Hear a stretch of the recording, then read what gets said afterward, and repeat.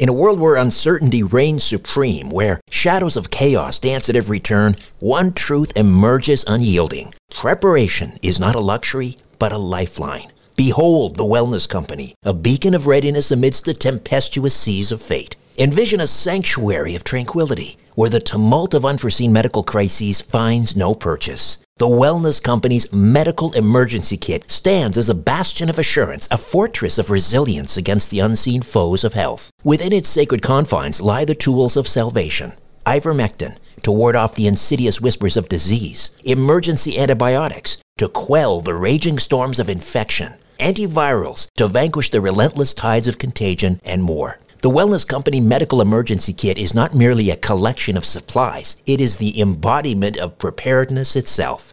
Crafted by the hands of esteemed healers led by luminaries such as Dr. Peter McCullough, Dr. James Thorpe, Dr. Harvey Risch, and Dr. Drew Pinsky, this kit stands as the pinnacle of safety, the zenith of prevention. These truth-seeking doctors have forged a testament to vigilance, a testament to the unwavering pursuit of well-being. Embrace the certainty that comes from being armed against adversity. Embrace the Wellness Company, for in its embrace lies the promise of resilience, the promise of a brighter tomorrow amidst the chaos of today. Don't wait for the next crisis to strike. Visit twc.health/Strange Planet and use promo code Strange Planet for an exclusive 10% discount. Prepare today and rest easy tomorrow.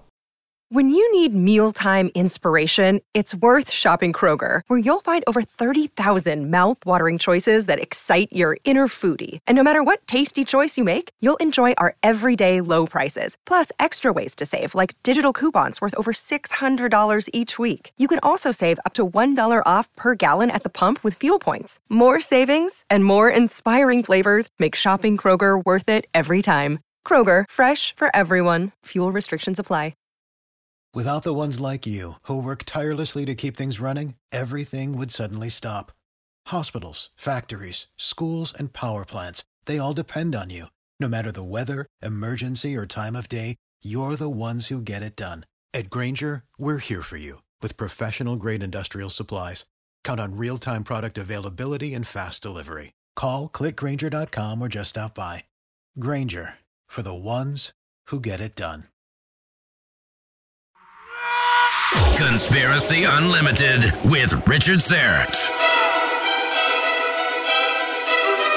On this episode, Evil from Eden to Armageddon, a researcher details how the end times will unfold and reveals the identity of the final Antichrist. He meets all the criteria because the paperwork, the pedigree, everything that has to be in place to prove something, he has got it through Prince Charles and through him uniting with Diana. I mean, I go into detail about why Diana, she was of a certain bloodline which connects all the way back to Dan. If you're a fan of this podcast or my weekly radio program, The Conspiracy Show, or my YouTube channel, Strange Planet, I hope you'll consider becoming an official donor.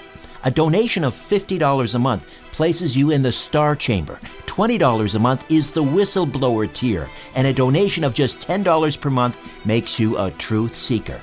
Star Chamber and Whistleblower members can participate in an exclusive monthly online chat or video conference with me, and all donors are entered into a monthly draw for Strange Planet merchandise. Any monthly amount is welcome and greatly appreciated. To become an official donor, go to patreon.com/Strange Planet. Patreon.com/Strange Planet. Conspiracy Unlimited with Richard Serrett. Pursuing the truth wherever it leads. Exposing evil and corruption and the secret machinations of powerful elites. Revealing the high strangeness beneath the surface of our supposed reality. Coming to you from his studio beneath the stairs, here's Richard Serrett. Welcome to your Friday. Dr. Joy Pugh is here to discuss the biblical end times. How close are we to the tribulation? Will there be a rapture where Bible-believing Christians will be spared the worst aspects of Jacob's troubles? How does the Shroud of Turin, the burial cloth of Jesus, fit into end times prophecy? And finally, she'll reveal the identity of the final Antichrist. Joy is an alumnus of South Georgia College, Valdosta State College, and Nova University, where she received her doctorate in education. Her background involves working as a researcher, counselor, mental health professional, human services director, and consultant. Dr. Pugh appears in several television documentaries on the History Channel concerning end times. She's the author of Antichrist, the Cloned Image of Jesus Christ, Eden, The Knowledge of Good and Evil, Volumes 1 and 2, and Beguiled, Eden to Armageddon, Volumes 1, 2, and 3. Dr. Joy Pugh, welcome to Conspiracy Unlimited. How are you? I'm doing great. Thank you so much for having me on your show today. I'm looking so forward to talking about the research that I've been doing for quite a long time. Yes, a long time indeed. 40 years worth of research. Tell me about this supernatural dream you had way back when you were 6 years old about the end of time. Well, I was a little farm girl growing up in South Georgia. I went to sleep on a typical night, not really thinking anything bad thoughts. I grew up in a time when we really didn't have really a lot of terrible things on TV except Lassie and maybe Walt Disney World. And I fell asleep, and all of a sudden I was in this visionary dream that I still remember today, and it really has actually changed my life and shaped my life to be able to do and understand what I'm having to do today, that I feel like it's been a path for a very long time. I was standing on a huge hill, and I was overlooking a vast length of crater-looking area, which was more like a huge valley, but I could see forever. I mean, it was forever and ever. And the destruction that was there was absolutely nothing like I've ever seen even Hollywood portray in any of their movies, like the movies like Armageddon or Independence Day or any of those types of things. It was absolutely devastating. And the way that the fire and the way the sky looked and the way that there was literally no sound there, that it was completely destroyed. Everything was looking it was just amazing, the destruction and the colors and all the stuff that was there. And I thought, as a child, because I was 6 years of age, that I was the only person left on earth, that there was nothing else left. I mean, I could literally see forever. And so living in South Georgia, where I'd grown up with just pine trees every 5 feet, I never had seen anything so vast and so big and so huge, nor had I ever seen anything of that magnitude of destruction, and still have not to this day seen that magnitude of destruction. It was very fearful, and I ran looking for, someplace to hide, and I looked to my left, and I saw this jagged wall that had these huge stones, and there were stones that were not, or anything of a stone that I had seen in South Georgia, because I live in a very sandy clay area. And so the stones were really almost megalithic. They were huge stones. And they were jagged and cut down like something had blown them apart, literally. But that was the only thing that really was left standing. And so in fear, I ran to get behind that to really protect myself and to really kind of get an understanding of what was going on, because the sky was so darkened and so black. Light was being shown from these magenta colors that were left over, like from the destruction. And I went running around the back of this wall. And there was this being standing there, completely dressed in white from the neck down to the feet. And he had this gold band wrapped around him, and his hair was kind of a dishwater blonde, and it was laying on his shoulders and running down a little bit on the back of his head. And when I got there, I was so terrified. It was the most terrifying thing in the world. If you've ever been lost when you were a child and you couldn't find your parents, sure, and how fearful that was. It was like that, except a million times worse, because I really thought at that moment that I was the last person left on this earth, that there was nothing left. I mean, my childlike mind, what I was looking at was total destruction of the earth. And so when I saw this person and I looked up, there was such a relief that I am not here by myself. Somebody is here with me. And when he turned and he looked down at me, his eyes were as blue as crystal blue can be. I mean, I've tried to describe them to people, and I'd say probably the bluest eyes I've ever seen on anyone is probably Paul Newman's. And if you could ever imagine Paul Newman's 10 times, even 1,000 times greater blue, it was that kind of piercing, beautiful blue. And the emanating of what I would say was love, or something that was coming off of him. You could feel it. You could feel like you were okay, everything's going to be okay. And when he turned and looked at me, and I was just, just like, what in the world is all of this? He just looked at me and said, do not fear, I'm with you always to the end. And I literally was like, so like overcome with that I woke up, sat straight up in the bed, and jumped out of the bed and went running down the little hallway. I lived in a little farmhouse with my grandparents and my parents, and my sister was actually asleep beside of me, but I did not wake her up. I ran down to my grandmother. My grandmother was like my mother, and I woke her up, and she was like, what's going on? And I'm trying to tell her, I'm trying to explain I need to go to the church right then. I want to go to church right then. And she was like, just calm down. You just had a bad dream. And I'm like, no, I called her Mommy. I said, no, Mommy, it was not a dream. I want to go to the church right now. I want to go to the church right now. I really thought, Richard, that this was fixing to happen. I mean, like that this was really bad. I really wanted to be saved. I had been going to church since the first week I was born. She and my grandfather had carried me to church. And I had seen people do communion, and I understood about, that you needed to be saved. But I had never heard anything like what I had seen. I had never heard about hellfire and brimstone and destruction or the end of days or the end of time. I mean, I had never heard anything like that. And so I just wouldn't be still. I mean, I was just conscious. She finally came back, and she laid down in the bed with me. She says, just wait till in the morning till the sun comes up, and then we'll go to the church. Well, I really couldn't sleep. She laid there at the end of the bed trying to console me. And finally the next day, we went to the church, and I tried to tell her, exactly what had happened. And she was like, one day those things may happen, but just don't worry about that today. That's something in the future. And everybody that I would ask questions about would tell me the same thing, that those are symbols. We don't know what they are. The book of Revelation might say this and that, but nobody would give me any really answers. So when I was 13 years old, I decided to read the book of Revelation. And about a couple of years, I guess, after I started reading, and around maybe 8 or 9, 10 years of age, I was going through my little childhood Bible, and I came across Matthew 28:20, and it was exactly the same words that Jesus had said about that he would be with you always, even until the end. And I always thought it was weird because he said always instead of always. And so I was like, oh my gosh, this is exactly what Jesus told me that day. But I couldn't read at age 6. That's when we were first starting to read in the first grade. And when I was in the first grade, we were reading things like Run, Spot, Run. Right. And so it took me several years to be able to read my Bible. And like I said, I came across that, and I'm like, I had never heard that. So it wasn't something that I had heard before. And it literally was the same words. And the fact that the always didn't have an S on it, that was the thing that always got me. I'll be with you always. And so, like I said, when I turned about 13 years of age, I started reading the book of Revelation, and I came across a book while I was in the store with my mother at actually a Rexall drugstore. And back in the day when I was little, you bought books off of a little thing that turned round and around, like in the store. And I remember those. Yeah. Books. And I always was an avid reader. I mean, I read books all the time. I was a child who loved to read.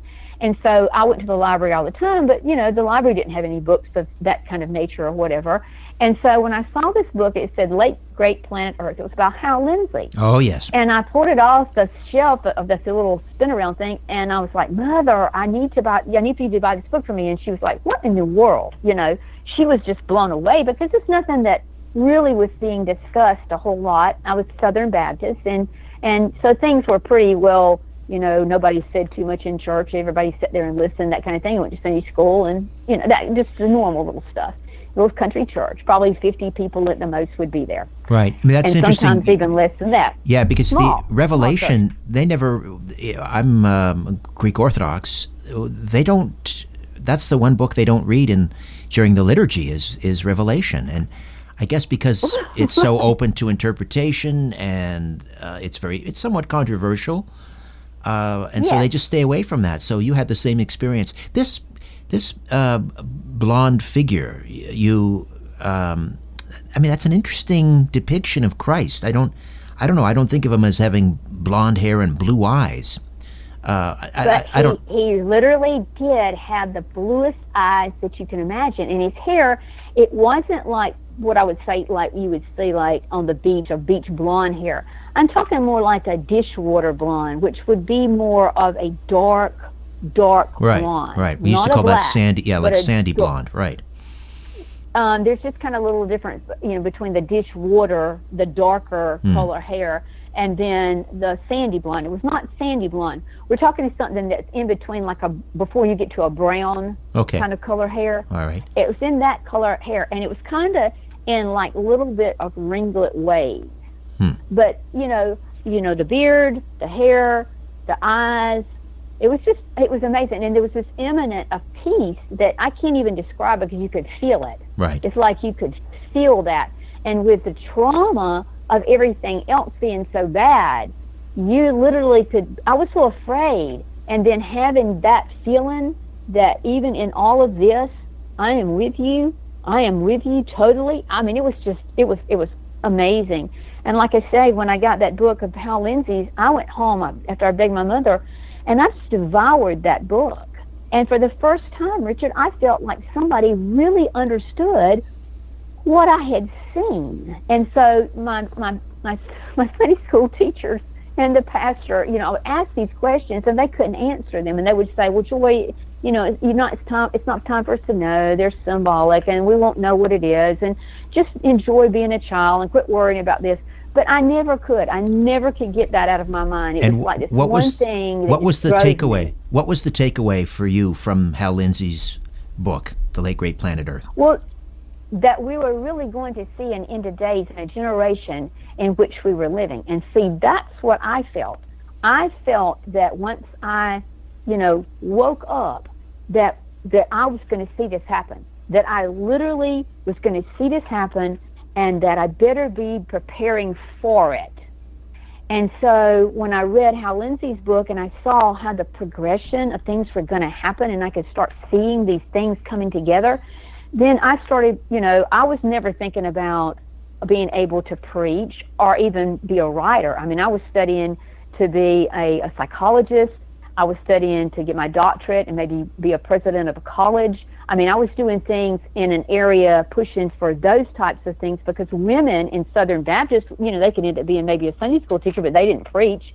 I played piano, things of that nature, while I was growing up in participating in the choir and things of that nature, maybe a play or whatever. And lots of times if I wanted to preach, which I did sometimes, I would memorize the prose of James Weldon Johnson, who was a black pastor who wrote his sermons in prose. And so I would memorize his sermon and then reenact it so that I could be in the pulpit and really kind of preach, because his particular things that he did were about the end of time, about the beginning, end of time, which were things that I really felt were a part of my life. So throughout going on to school, even though I was studying in these other disciplines, I was looking for answers to these questions that typically the Sunday school teachers and the pastors and people that I would ask questions could not deliver a correct answer for me. And I felt like I would find these answers. So my research began trying to answer the difficult questions that nobody wanted to touch. Right.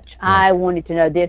I was just very inquisitive child. So let's get into the end times. So that's what I did. Okay, so let's get into the end times. And you mentioned the book of Matthew, and of course there's a great quote in Matthew. His disciples are asking about his return, and he talks about, as in the days of Noah. And just take a few moments and explain what was happening during the days of Noah and how that might correspond to what's happening today, if indeed we are in the end times. Yeah, for the first time in all the research that I've been doing, I really do believe that we stepped into the apocalyptic times, and I think it's been because of this coronavirus and the epidemic that we're seeing. The interesting thing, when I was doing my book, are actually 2 volumes, Eden, The Knowledge of Good and Evil, 666, I kind of wanted to understand what it was about Noah's day that was so important that it would be brought up again at the end of days, that our time, or the particular group that would be living, the generation at the end of days, would be so much like the days of Noah. And when I started looking at the time of Noah and all the things that were going on, for example, the fact that Enoch, and these people were living to be old, very, very long periods of time. But the fact that Enoch was taken out, he really didn't have death. that there were these sons of God that came upon the daughters of man, and that they had produced these giant beings who were literally destroying everything. There was violence and there was, destruction and whatever. And then that there was this lineage coming out of Adam and Eve through their son Seth that was really portrayed all the way down to Noah, meaning that there was some pureness in this particular lineage versus the non-pureness that seemed to be in the lineage of Cain, of which the sons of God came upon his daughters, and that they had these giants. So there was something genetically going on that was very weird there, because if you take Adam and Eve, you know that Eve was taken from the rib of Adam, and that was pure DNA, so there was no way to really produce the type of giants and things that were happening unless something had infiltrated the genetic pool.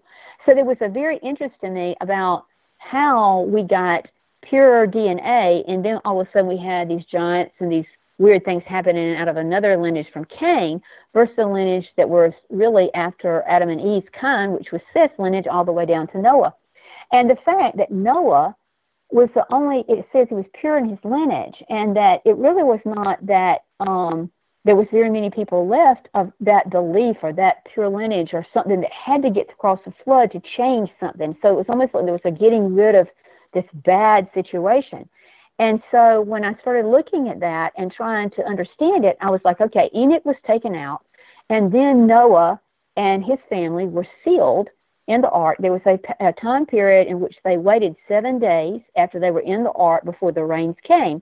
And then, of course, we know when the rains came, then everything on the outside of the ark perished.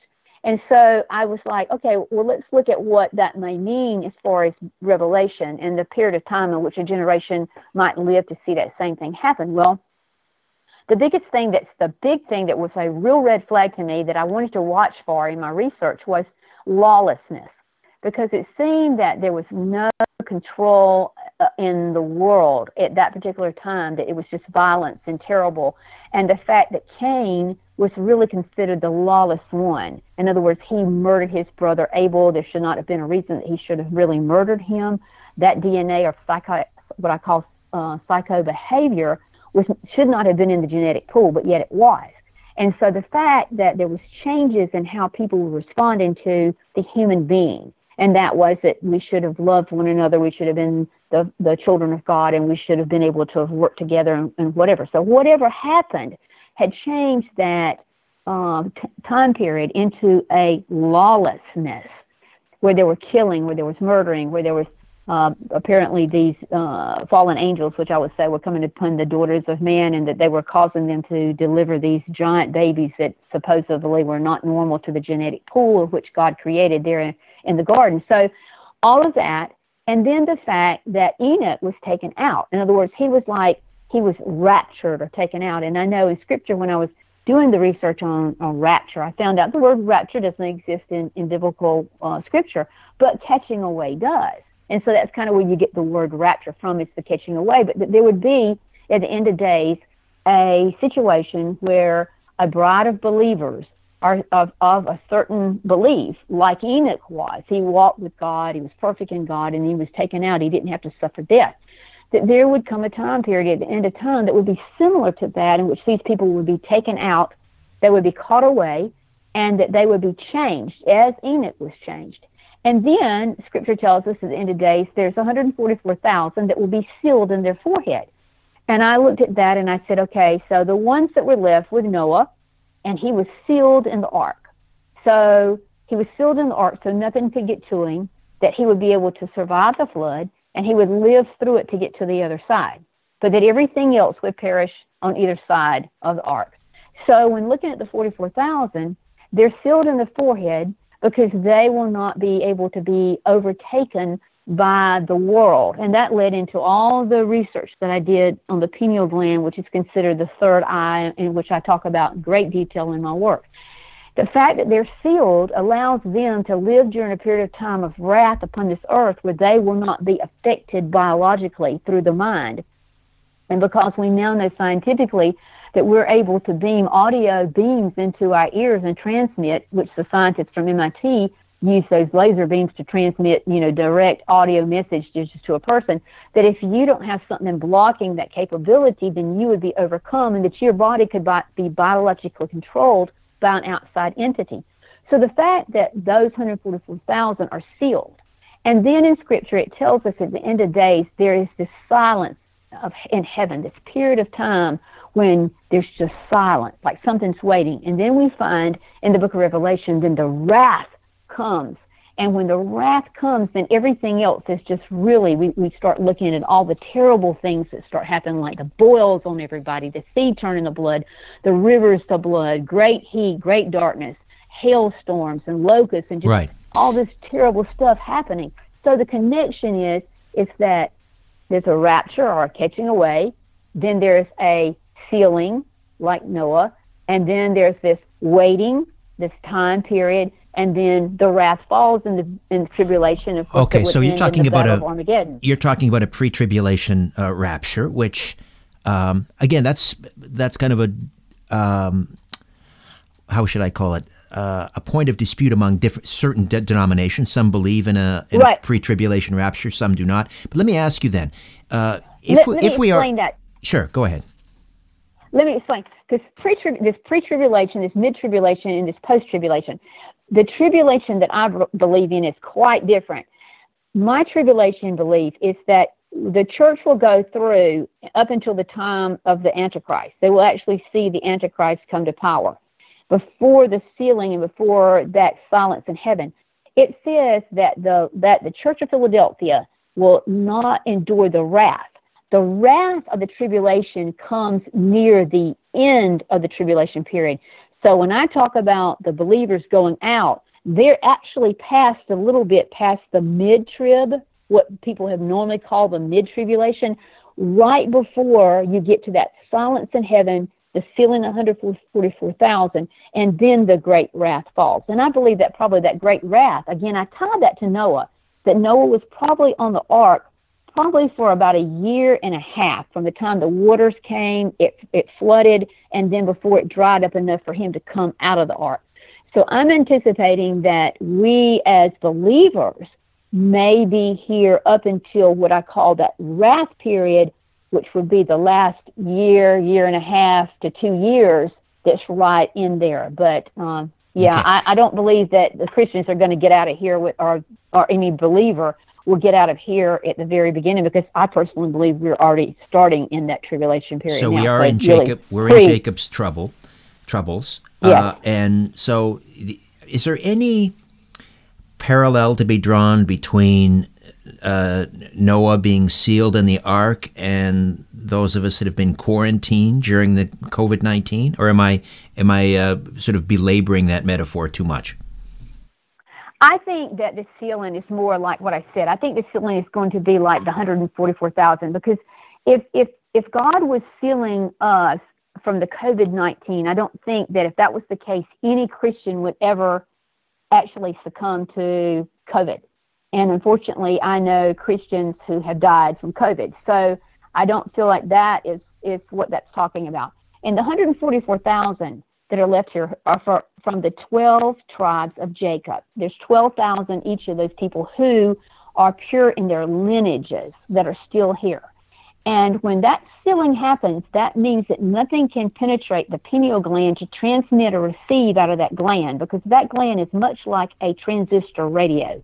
It has the capability, kind of quartz-like, to be able to send and receive messages. And that's one thing, when I started doing the research on that, I'm like, this becomes Satan's final frontier.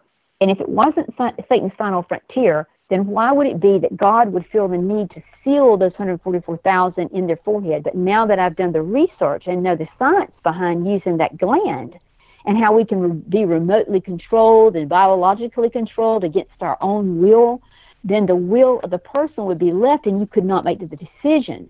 So really the two witnesses that come after the church is taken away, they're coming to those people who are the 144,000, because most of them are still practicing really kind of a Mosaic law. They're not really practicing Judaism. They're practicing Mosaic law. And they usually set their tables with, Elijah coming. And They wait at the Passover hoping he's going to come and explain to them that Jesus, when the Messiah is coming. They don't realize the Messiah has already been. And of course, Scripture tells us that really Elijah was John the Baptist, and Scripture explains that to us. So what's going to happen is that they're sealed in those foreheads so that they can literally understand the two witnesses, because those two witnesses are going to be, killed and dragged through the streets and left for dead and die, and then they resurrect themselves according to the book of Revelation. So if your mind is seared and you don't have the capability of understanding that, and if your pineal gland, which I think is the reason that he's sealing them in their forehead, you would not be able to grasp what was going on. And of course, we know from Scripture that those people are going to end up being martyred because they're going to go against the establishment, and that they're going to be taken out. And of course, they'll go directly into the bride supper of the Lamb, which is already occurring. Let's go back to COVID-19 for a moment, because you've indicated you believe we already have begun Jacob's troubles, or the tribulation. And so Is it COVID-19 that is going to push us over the edge? An economic cataclysm, a world war as a result? Well, what I think is we have already seen is that in every epidemic of sickness or whatever that we have gone through in the history of mankind, and I started writing about this in my first book, Antichrist, about the different viruses that were on the earth and how they were getting a little bit worse, and how we were not able to fight them off, and how with the travel between countries that it was going to get worse and worse and worse. Well, we have seen cases of things happening like the H1N1, H5N1, the Zika virus and things like that. We've been seeing these things gradually getting worse over the period of time. The thing that we have never seen before is that an epidemic of a virus could become a pandemic in such a quick time, and literally almost cost the United States for us to go, to lose our stock market, which could eventually have cost us complete economic collapse. Never before in our history have we seen something worldwide, and that's the thing that makes this COVID-19 a very big red flag about walking into what I call, the seven seals, where you have the white horse, red horse, black horse, pale horse, that kind of thing start happening. So for the first time, I think that we can see that COVID-19 was a way to affect us economically, affect us as far as humans being able to have human contact. It affected our religious establishments because we were not able to meet and have our religious activities like we would normally do.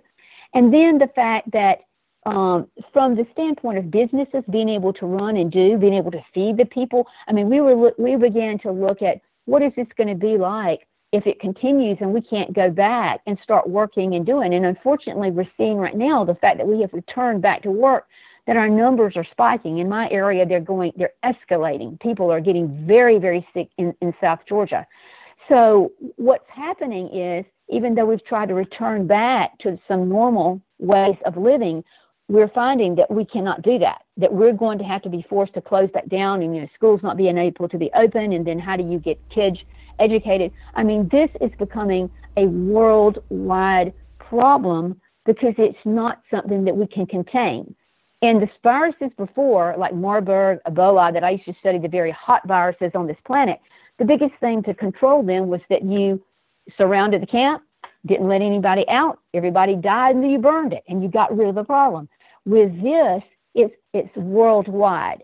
So that's given me the indication that for the first time, we're seeing something affect us on a global scale. Now, what has that done also? We can look at what it's going to do as far as famine.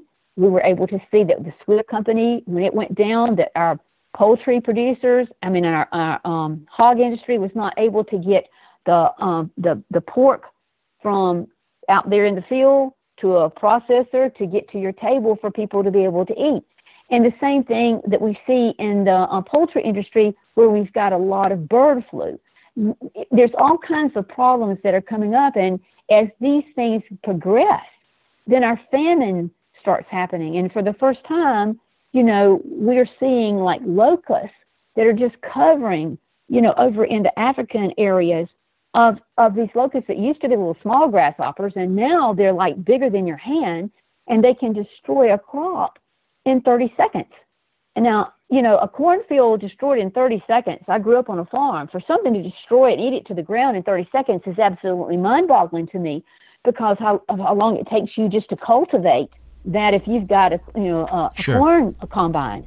So, I think that what we're looking at the coronavirus and at COVID-19 is that it's not going to be the end thing I think the next thing coming is going to be worse. I mean, it's just like the bubonic plague that has just been unsurfaced in a squirrel out in Colorado, and there's already 3 people that's been diagnosed in China. And there's an H5N1 that they think the DNA in that particular virus has been mutated or changed. So I think that if we were even to get past COVID-19, according to Scripture, at the end of days, there's going to be this time period like a woman in travail in which these things will come in greater numbers and greater intensity, just like a woman who's getting ready to deliver a baby. You may have bits and pieces of pains and whatever when you first get pregnant, and you know that you've got a 9-month span that this is going to be happening. But if you get close to that 1 month and then down to 6 weeks and 4 weeks and 2 weeks and then the day of delivery, you know that these specific things are going to start happening. These symptoms are going to start getting worse, and then the pain's going to get worse, and they're going to get closer together until that baby's born. More of my conversation with Dr. Joy Pugh when Conspiracy Unlimited returns. Colleen Forgas is the manager of our Strange Planet Full Script Dispensary. She's a nutritional therapist, and we welcome her once again. Hey, Colleen. Hi, Richard. So many people these days, Colleen, are suffering from, stress and anxiety. What do we have at the Strange Planet Full Script Dispensary for anxiety control? That's exactly what it is. It's a product called Anxiety Control by a company called Metabolic Maintenance. And this is a great overall product for helping you to eliminate stressful feelings during the day. It enhances your ability to sleep soundly at night, and it just calms and relaxes the mind. Sounds like just what the doctor ordered. Colleen, thanks again. We'll talk soon. All right, Richard. Be well. To order Anxiety Control, just go to strangeplanet.ca and click on the Full Script Dispensary button and then register. Remember, all orders receive 10% off, and orders of $50 or more ship for free. These products have not been evaluated by the FDA and are not intended to treat, diagnose, or cure. If you have a medical concern, please consult your healthcare provider. Theoretical physicists say that there's as many as 12 hyperdimensions. Here are just 3 of them. Conspiracy Unlimited, Conspiracy Unlimited, Conspiracy Unlimited. Pretty cool, huh? Here's an extra one. Conspiracy Unlimited. Hey, how about one more? Conspiracy Unlimited. And the great thing is we have 6 hyperdimensions left. Conspiracy Unlimited. 5. Or something like that. I'll ask Richard later. Dr. Joy Pugh is here, and we're discussing the biblical end times, the coming tribulation or Jacob's troubles, and the identity of the Antichrist. What about the arrival of the Antichrist, and how and where is that going to take place? Well, we know that if these things are happening according to Scripture, we know that there's got to be that nations are going to rise against nations. We're seeing that, kingdom against kingdom. There's great earthquakes, which we see all everywhere. We're seeing the famines, the pestilence.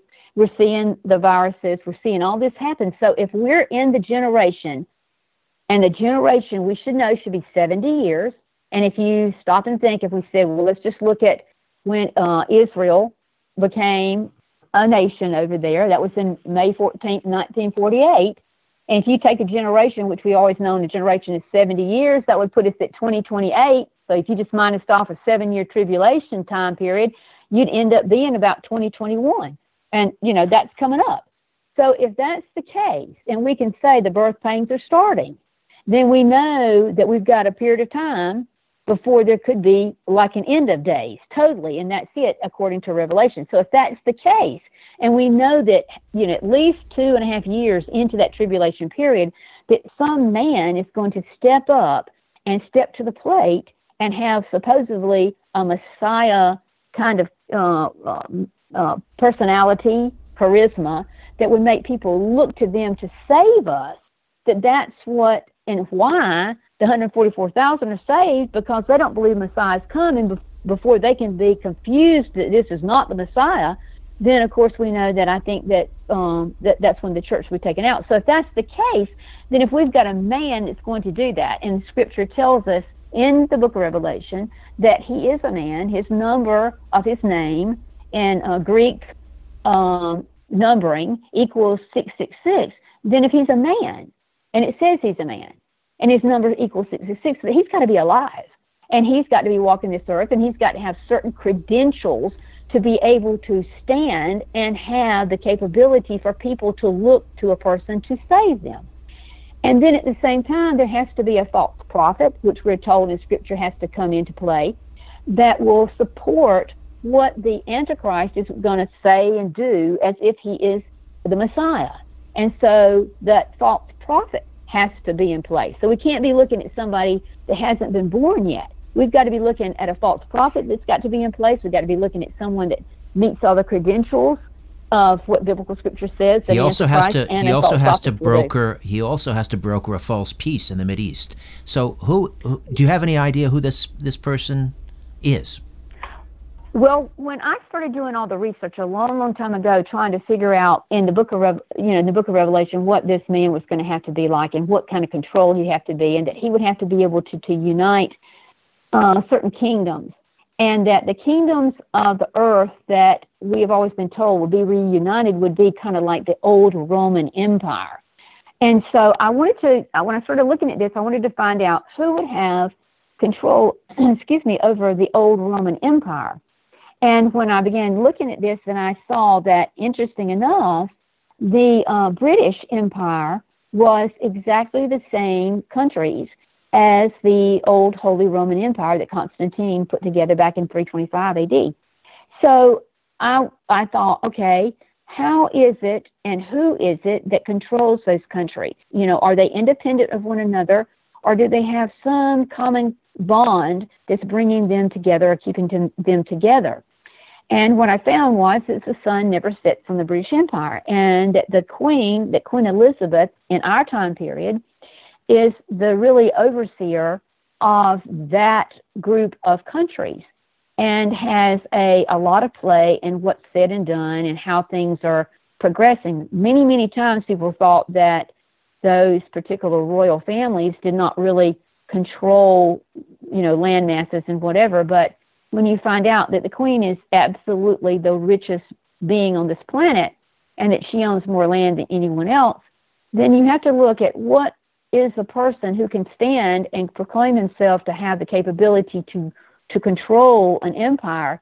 If he's not over it or connected to it, then he would not have the ability to utilize that power or that control. So that was one of the first things that I had to find with who had the land, who had the most money, who had the power, and could bring together back something much like the old Holy Roman Empire. So I knew that I was looking at British. And then at the same time, I started looking at what was really happening in the book of Daniel to tell us about, the 10 nations and the 10 toes and how that was going to play out. So I knew that there would be these 10 nations, and I began to see how those 10 nations could be certain nations and that they would be maybe under British control or British commonality of control. So then I looked at, okay, what else does Daniel say? It talks about the Assyrian. It talks about also in Scripture that this person must come from the lineage of Dan, who is the adder in the way. And of course, we know that Dan's lineage is not mentioned in the 12 tribes that are at the end of the book of Revelation that are sealed. So there's something about Dan's lineage that's going to bring about someone from that lineage that would have to have capability to be an Antichrist. He's going to be the adder in the way.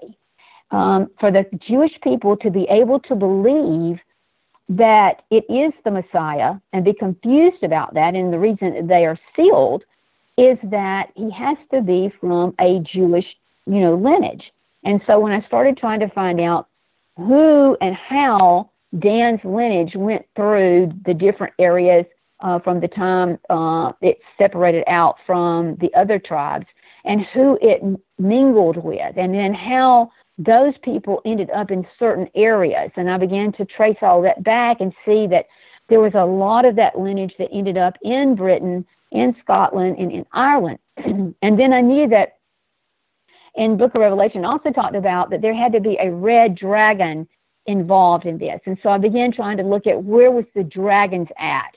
And so I began to see that most of all your dragon statues are located in the city of London, and that the red dragon actually appeared on the flag of Scotland, or Wales. And so I'm like, okay, well, who's over this? Who has the control over this? And where is that located in that particular area? Because a lot of people think that when we talk about serpents, we're talking about a snake, but we're not, and that's where people get confused in the book of Genesis. We're talking about serpent lineages, and it's something that's very evil, and of course we see them as gray, and they have wings and this kind of stuff if you see them over, especially in the city of London.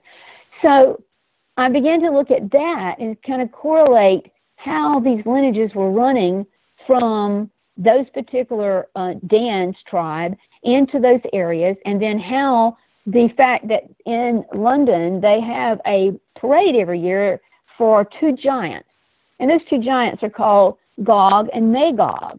And I'm like, oh my gosh, that's quite interesting, because we're talking about the Gog and Magog war. It's mentioned in Scripture.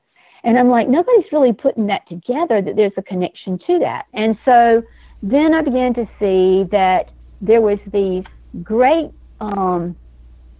things that the British family had done as far as establishing Israel and the state of Israel, and how they had allowed the Rothschilds to take over and really kind of oversee that area of land, and how their connection was still there, and how Prince Philip's mother is buried there, and the connection to the royal lineage of David. And we know that when Scripture says that the end of days, that, you know, Jesus supposedly is the prophet, priest, and king.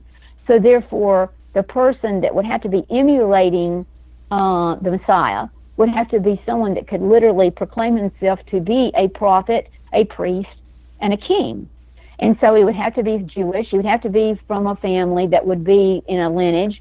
And then the fact that he would have the control over that particular area in which someone would be listening to what he had to say, from the standpoint of economics, the standpoint from political, the standpoint from the religious aspect of it. And so I did more research and found that, of course, we know that Henry VIII, he separated out from the Vatican because he didn't want to listen to what the Pope said about him running around having a bunch of different wives. So he established his own church, and he became the leader of it. He became the defender of the faith and over that. So that's exactly what Queen Elizabeth is, and whoever takes over from her will one day be a defender of the faith and that kind of thing. So then I started looking at the prophecy of the popes, and St. Malachi wrote about the prophecy of the popes, and we're now down to the last pope, and we now have a pope in there who's doing exactly what it says in Scripture that the pope is going to do. He's going to coordinate all these religions together under one umbrella, establishing the fact that we worship a God, the same God, by different names. And so he is literally establishing what the Scripture told us, and also what the prophecy of Pope said, that he would be like Peter the Roman. He would go back and he would play the part of turning the keys back over to Christ, because he took the key of the kingdoms when Christ left. He became the rock according to the Roman Catholic Church. So this person is going to have to give the key back to the original person, and that would mean that particular pope, who I believe is the false prophet, would have to give his rights back over to the Messiah, or the person he's going to be saying is the Messiah. And how is he going to prove that he's the Messiah? And then that going into my work with the Shroud of Turin, and the fact that there was blood taken off, the blood was cloned, and that I believe that there was an establishment established a long time ago through a thing that we all heard, and that is the story of Camelot. That the king Arthur, would live again, that he was born, that he would live again as a child. He would come back at a later time, reestablish Camelot, and that the Holy Grail, the blood cup, the blood with the divine spark of God, would be able to be regenerated again. And I talk about all that in my books as well, about the regeneration and how the Rosicrucians worked very, very long trying to keep flesh alive, which they were able to do. And then I talk about the cloning aspect, which started in the 1800s, because it's a very simple process. And then when I wanted to kind of get an idea, well, how could someone, according to Scripture, and even Jesus himself, say that someone was going to be walking like him and looking like him and talking like him, and to be aware of that? And I think the thing that really solidified that was when I came across Scripture where Jesus told the Pharisees and Sadducees, he said, he says, I'm going to raise my temple up in 3 days. And they laughed at him because they said, it took us 40 years to build this temple. You can't raise it up in 3 days. But he was not talking about the temple of rocks. He was talking about his body. In 3 days, he considered his body the temple that would be raised. So I find it very interesting that in Scripture, when John the Revelator was telling us that this beast is an iconic word, it means icon. It's the only time in Scripture that the word beast means icon. So what is it about 4 times that John the Revelator wanted us to understand that this being, this man, was going to be in an iconic image? Now, some people used to say, oh, it's going to be a computer, it's going to be a robot, or whatever. But he said iconic. And when we say iconic, what was the first icon? What was the very first icon that was ever done? Well, it was Jesus there at the monastery below Mount Sinai, where they did an iconic picture of him. And it's based on the image on the shroud. And it's based on the image of the shroud. Image of the shroud. And so then you've got the shroud that's gone through history, which we know the Catholic Church owns, and every pope has said that's real. I mean, they have said it's real. All the research I do on the Shroud of Turin, and I get Shroud of Turin research stuff every day, it cannot be disproven that in fact was a cloth from that period of time, that blood is really real on that cloth, and that cloth covered Jesus. And for some reason, when he resurrected, he was pure light, and he went through that cloth and made that image, because the closest thing scientifically that we've come to being able to do that is using laser-like light to make that image look more like what that image is. It's 3D. I mean, you cannot discredit. They've tried to, because they don't want it to be revealed until the right time. Right. It's a negative image. It's a 3D image. It has holographic properties. It's a remarkable artifact. So just because we're almost finished here, so the DNA taken from the blood on the shroud, in order to create the shell or the physical likeness of Jesus, that would then be filled with the spirit of the Antichrist. And it sounds like you're pointing to the heir to the throne, which would be Prince William. And I am, and that's the thing. I mean, I've done a couple of radio shows where it took 3 or 4 hours to go through all the documentation that I have. But the thing about it is that he is in the image of that shroud, which is very unusual. Even when he stands in his meetings with people, he folds his hands in front of him just like the shroud. I mean, it's identical to that stance that he has. And the fact is that he meets all the criteria, because the paperwork, the pedigree, everything that has to be in place to prove something, he has got it through Prince Charles and through him uniting with Diana. I mean, I go into detail about why Diana, and she was she was of a certain bloodline which connects all the way back to Dan. I explained that her dad, that she was really Jewish. There's all these things that have been hidden from the public to make us believe one thing and not believe the truth. And I think that's the thing that has gotten me so, scientifically looking at it. It's not a theory. It's not like I'm just picking somebody out of thin air. I'm looking at every aspect of what the Bible says. It says this man is going to walk in the temple of God, proclaiming himself to be God. Well, the temple of God is the body of God. And to me, if you look at this and you understand it, then you can see that raising the temple of God to walk in, when you do that, when you clone anything, you cannot clone the soul. I mean, there's been research that's been trying to do where they've tried to capture the soul at death and all this kind of stuff.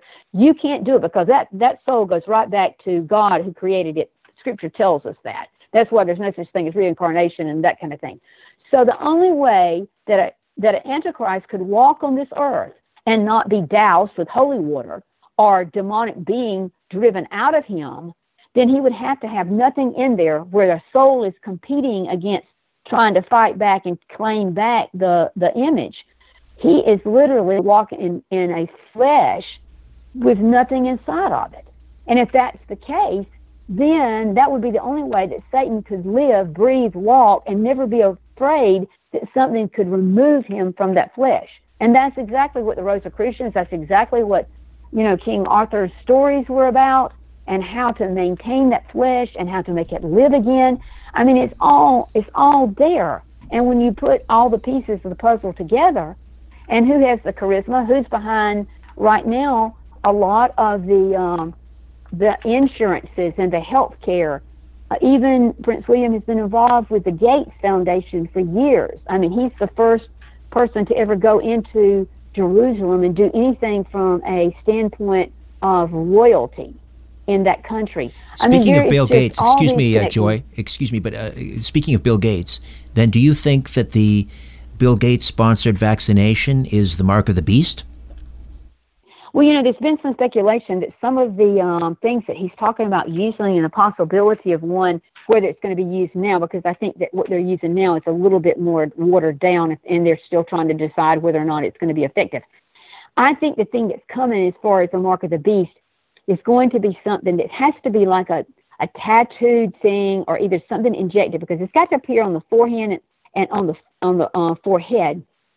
So if it's going to be on your hand or on your head, it's got to be something that can be utilized, let's say, from a standpoint of picking you up by satellite or whatever. Your DNA is actually vibrating, and so being able to connect it to the DNA of your body, then your tune would be able to be picked up. You would be pinging like everything else pings, so you can't hide anywhere. And so the fact that the COVID-19 almost cost us to have to look at, and still may do that, look at going to an economy where you can't get money in your hand and it's all in cyberspace like Bitcoin, then that ability to buy, sell, or trade will be controlled through something that's on you, that can identify you. So whether it's actually a vaccination for COVID, it will eventually be something that has to be placed on you, because you're not going to be able to buy, sell, or trade. If the animals start getting COVID, which we know some of them do, if they were to come down with, let's say, the bubonic plague, and it start transmitting, we could not stop it because it's mutated, then we wouldn't be able to hunt. We wouldn't be able to sustain life. Famines would get worse, and it would become like the end of days when you can't even get a wheat for a penny and that kind of stuff. So we're seeing this escalating to the point that identifying people and being able to do business without going down to the bank, signing a check, and doing this stuff like we normally do, they already know. They don't, in our area, they don't even want you to give them coins or dollar bills because it's transmittable for the virus. Right. So the ability to push us to a cyberspace like Bitcoin is coming, but the ability to use your body to know, is it you, can you buy, can you sell, can you trade, then we have to come up with something different. And I do think that because of the Gates Foundation and how long they've been working on vaccinations and marks and that kind of stuff, that probably there's some connection that they're going to have something to do with that at the very end there, when the mark becomes you either take it or you die. Okay, one so or the other. Is our path, is our fate sealed, or is there a path that we might avoid this tribulation, at least for the time being? Well, I've always said that if you went to Las Vegas and you were betting on what the Bible says, it's been 100% true so far. So anything that you would bet about what it says, I think it's going to come to pass. I know when I did the History Channel and was on that series years ago about this same situation, I said it's going to happen just like the Bible says it's going to happen. I've not changed my thought process. Everything that's going to happen is going to follow suit. It's been 100% correct so far. It's going to fill itself right out. So the best way to really prepare for this is to be a part of the catching away. And that requires us looking to our Savior, who we already know has been here, died, rose again, and said he's coming back for us.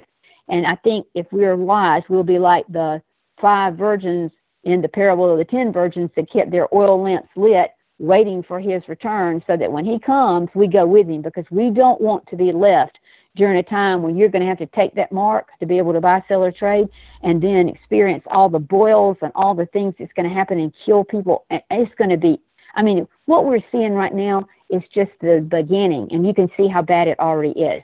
So imagine what the next possible 3 years or 3.5 years are going to become. If this could happen to our world, everything was fine in our world in December. Imagine just in the last 7 months, how bad this has happened and how it's changed our lives forever. Imagine what the next 7 months and the next 7 months hold if we're in those birth pains, we're at the intensity of the earthquakes. And we know NASA's already told us they got asteroids out there that are really targeting us. We know wormwood, according to Scripture, is going to hit us. A third of everything is going to die. We already see that we've got seas and rivers that are turning to blood from the plankton that put off these toxic chemicals, and it kills everything in its sight. We already see the famines. We see the pestilences. I mean, we can't avoid it. It is scriptural. It is what God, the Creator, said. He wrote the manual. And I hate to be the bearer of bad news, and I guess I'm just the bearer of bad news, but He's the guy that wrote the manual. And this is His world, and it's going to end the way He says. It's going to end in fire. And that's exactly what I saw when I was 6 years old, standing there watching that. It is total annihilation of terrible proportions. And the only way to survive it is to really choose Jesus. He's the only answer. And I don't know of another way out but to hold on to the truth that the Bible says if you do what He says do, in the end, you win. If you don't do what He says do, then you're on the team that's going to lose, and it specifically tells you that team is going to spend eternal darkness. They're going to be dead, because once energy is made, it cannot be destroyed. So don't think it's lights out if you're bad. It means you're going to get burned and burned and burned and burned forever and ever and ever and ever without the light of God ever being in there to save you. So you got two choices, and your soul is your greatest asset.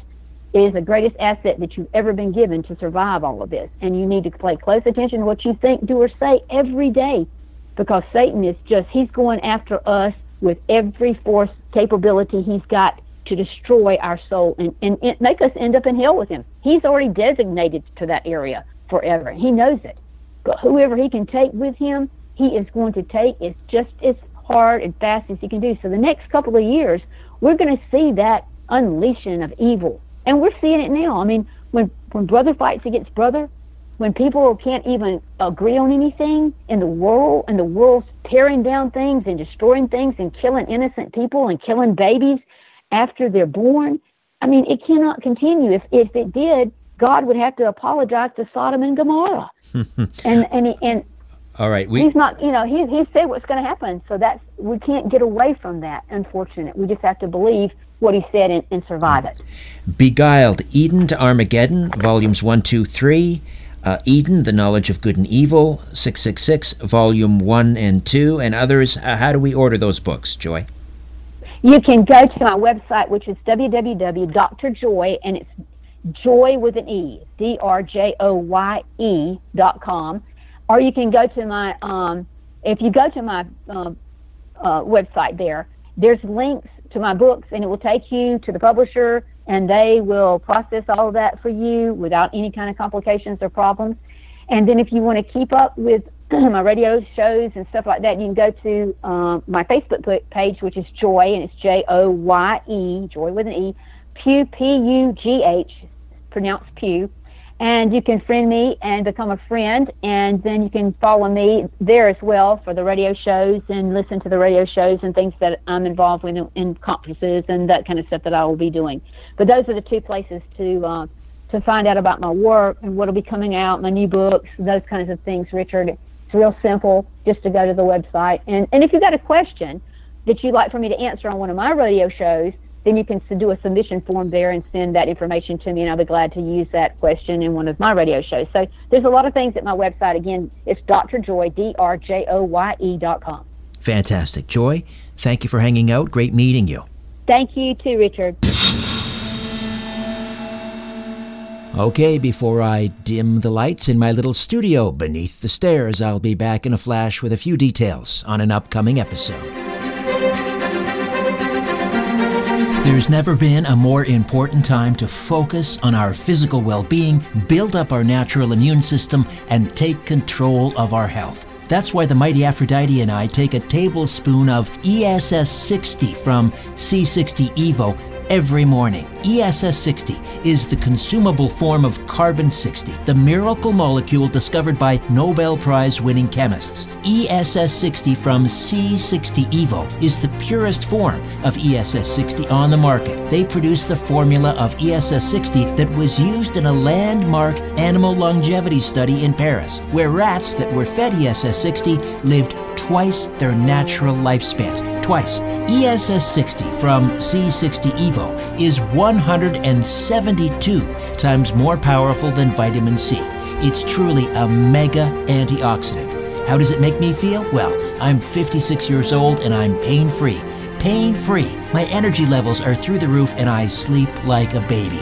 The mighty Aphrodite is noticing the exact same benefits. ESS-60 delivers better health, mental clarity, and immune support. Experience the benefits for yourself. To order, go to the notes for this episode and click on the C60 Evo link. Save 5% on your order by entering the code RS1SPEC. RS1SPEC. And if you order based on a monthly refill, you'll save even more. Get your bottle of this miracle molecule ESS-60 today from C60 Evo. And again, go to the episode notes for this podcast and click on the C60 Evo link. Then enter the code RS1SPEC to start saving. This product has not been evaluated by the FDA and is not intended to treat, diagnose, or cure. If you have a medical concern, please consult your healthcare provider.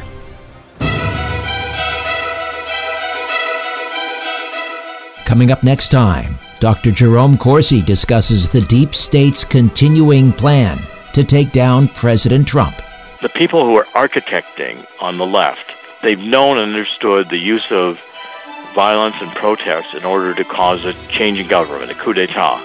Until then, I'm Richard Serrett. So long for now.